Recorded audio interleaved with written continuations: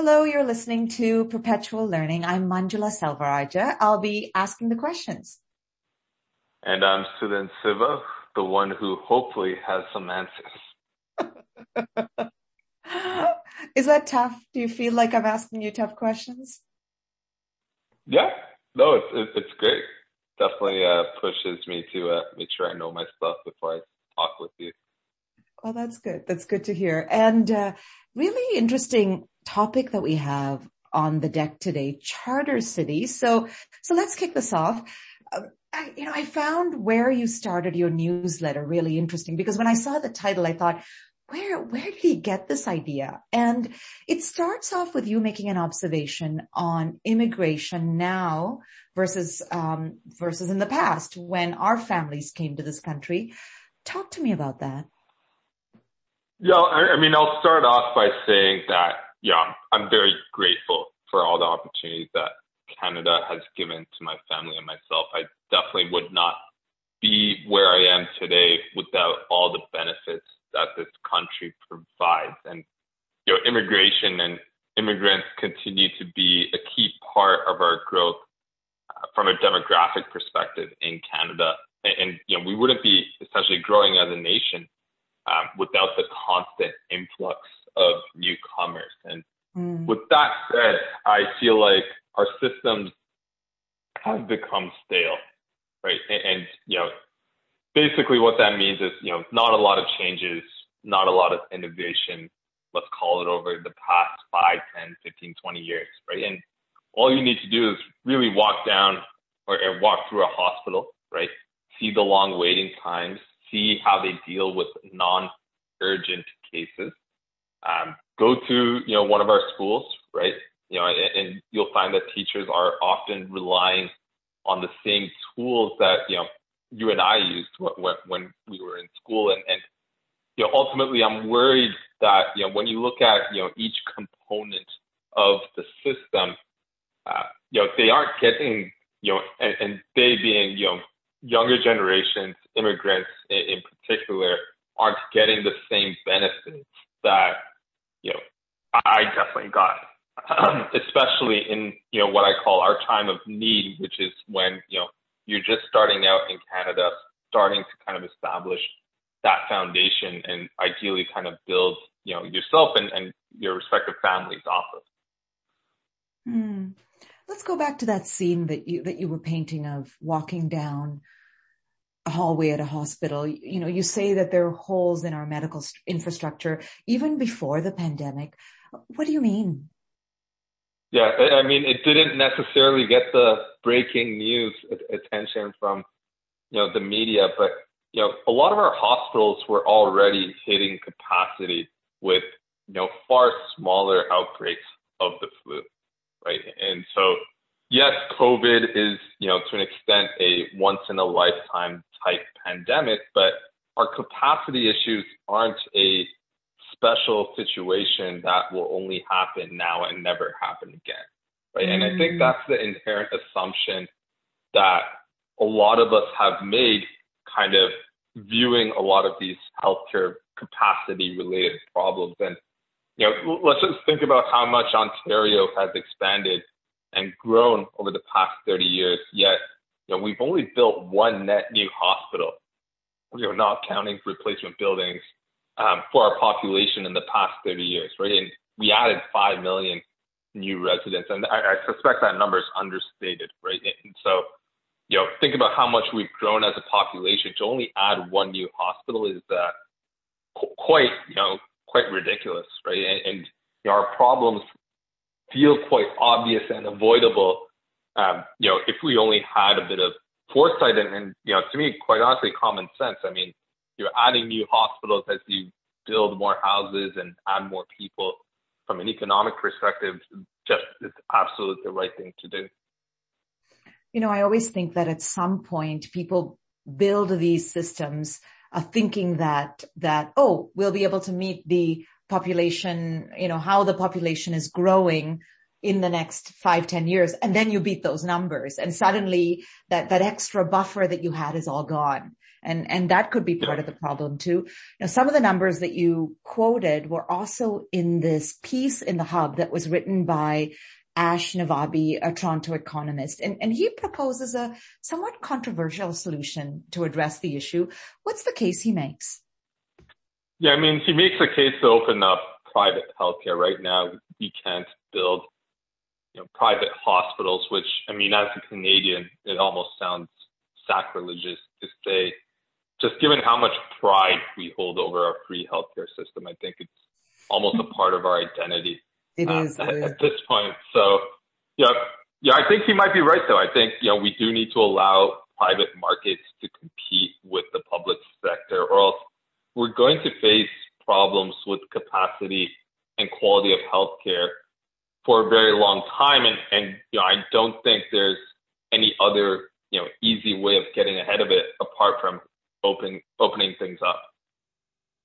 What's interesting, that's certainly a controversial proposal, because that conversation, again, you said, the idea of public healthcare is really tied to our identity. I feel like even when you talk to Americans, the first thing that they say is, oh yeah, you guys have free healthcare, right? So it's something that we're incredibly proud of. And I think certainly, when you're talking about privatizing, or even if you're creating a certain segment of that system that is being privatized, that's a huge debate that'll have to happen. But you also have similar concerns about the investment or lack of in other parts of our infrastructure, the transportation system as an example. Talk to me about that. Yeah, I mean, it's very similar story to the healthcare system, right? We have a state-of-the-art system that's 20 years plus old, right? And we've only, built communities and really have focused on communities with the assumption that everyone will have access to a car, not necessarily public transportation. And that's to a fairly significant detriment, especially for lower income families or people who are just starting out in Canada. So let's get into that, because the people that are affected by this, you propose, are disadvantaged people, immigrant families. How does the underinvestment in, let's take transportation as an example, how does that affect them? Yeah, I mean, essentially, lower income families end up having to spend a larger portion of their income on transportation. So let's take as an example, someone who's making $20 an hour, taking, perhaps the GO train every day to work, which, for context for listeners, takes, or costs $10 to $15 one way. You're basically spending close to a quarter of your day to just break even from transportation costs alone, right? And I think I shared a study in the newsletter where lower income families spend roughly 20 to 30% of their income on transportation, which is, when you factor in living expenses, especially, rent and food and whatnot, especially today, it's pretty tough to make things work under the current system, right? And so you can only imagine the increased level of stress that people place on their incomes, when they have to spend, 20 to 30%, which is very substantial, on transportation alone. So because we both love talking about startups, you offer a startup-like solution to this issue of underinvested in and underbuilt cities, charter cities. What is a charter city? Yeah, to keep it simple, I think, the idea of charter cities is basically the idea of building a city from scratch, right? It's a concept that a lot of people have thought through in the past, from Walt Disney in the 1960s to, as recently as Elon Musk with the work that he's doing in Texas. And, it's an idea that continues to be explored today, albeit in third world countries where costs are lower and there's, less regulatory oversight, allowing them to kind of have creativity around being able to, build cities, build, new governance structures, systems, and really take a completely different look to how we would build a city today. Tell me about the VC firm that's working on building these cities. Yeah, so there's a VC firm called Pronomos Capital. It's a VC firm backed by a number of very smart, well-off Silicon Valley founders and investors, Peter Thiel, Naval Ravikant, and so on. And they're dedicated towards backing founders, which I find really interesting, who essentially want to build a charter city, while partnering with local governments and communities. And I think the last bit is probably an area that needs to be flushed out, to be honest, but it's an interesting concept because, if they are able to find a successful model, it can be replicated by not just, other VC firms, but, larger governments as well, where the federal government could back, different municipal governments kind of starting their own city.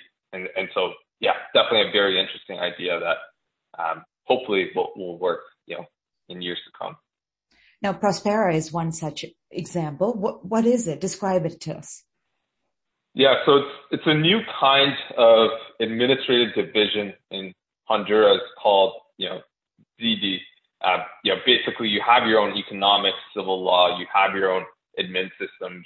You basically get to run your own independent government-like structure within the broader Honduran government, and think of it as an orphan startup within a larger, perhaps corporate parent. And it's still early days, right? But I'm interested to see how it plays out because, even if the entire project isn't a success, you can definitely take bits and pieces and copy ideas for other developments around the world. I look at some of the cities that are mentioned around this concept as being possible models for the concept or where they can get ideas from. The Shenzhen Economic Zone, Singapore, Dubai. There are critics who would point out that these cities are big shopping malls. They're shaped by the needs of capitalism with pressing human rights issues. Are these really better cities to live in or just better for business, easier for business? Yeah, it's a fair point, but I think, there's a lot of context that gets lost when critics make these kind of comments, right? And I think, first off, we should marvel at the fact that they were able to build cities, literally cities, and in Singapore's case, a country from scratch. They obviously didn't get everything right, but, I think we'll be far worse off if we try to build the perfect city. Right. And I think it's very important to kind of understand, what these cities got right, what they got wrong from a development perspective and kind of continue on and continue building. And the potential here is that some of the learnings that they have can actually be implemented at existing cities. Now, that's a possibility. It's hard to imagine how that may work, but you never know, right? Yeah, no, absolutely. And I think, you see certain, mayors trying to take a bit more of a public profile, right? Like Francis Suarez in Miami, perhaps on Twitter, if any of you are following. But, I think, it will be interesting to see, public officials, mayors, premiers, presidents, prime ministers, whatever the case might be, to take more of a founder-like approach and founder-type care into, the area that they govern to help, apply some of these lessons and learnings from, cities that are being built from scratch and kind of taking that approach towards existing development. I think that's probably one of the more exciting opportunities. And I think hopefully, these existing positions within existing governments become a lot more attractive as a result as well. It's interesting that I find that idea of city leaders with kind of a founder's perspective approaching this interesting. But when I hear the word startup mentioned over in that area, I get nervous because I think that startups are okay with seeking forgiveness later and breaking things and moving fast. And I think that when you talk about a city, Pardon me. That's something going off at my end. But I think that when you talk about a city, do you want me to say that again? I don't think we can edit that out, can we, Suthan? No, that's fine. We can keep going. Okay. That must be my timer.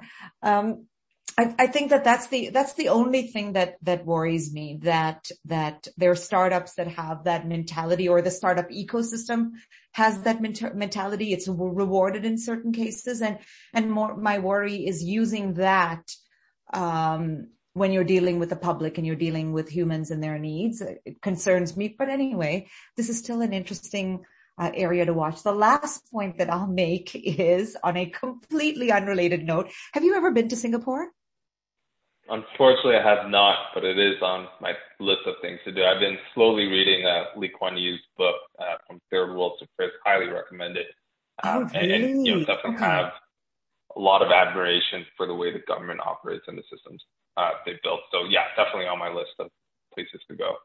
Oh, that's interesting. I think I would read it simply out of curiosity. I'll certainly add it to my list of books I hope to read, may never get to, but I hope to read. But I just have to say, first of all, it has incredible street food. And I did a really interesting thing that when I was there, someone recommended it and I thought, oh, I haven't done this before. I may as well try it. I took a cooking course from a local person who basically runs cooking courses out of her home, and learned to make this mean shrimp curry with sort of, 10 other people that I didn't know. And we cooked in her outdoor kitchen, which was beautiful. It was like this little tropical paradise. You get a cooked meal at the end. Incredible travel experience. And I felt that because the city to me did feel a bit like a big shopping mall, that felt like a really unique experience, where you talk to someone who kind of lives and maneuvers around the city. But my gosh, I will look up the name for you if you're ever heading there. Pin a note on it and say you're going to reach Manjula to get the name of that lady. Absolutely. We'll definitely take you up on that. Okay. Great. Well, thank you. And we'll talk next week. All right. Chat soon.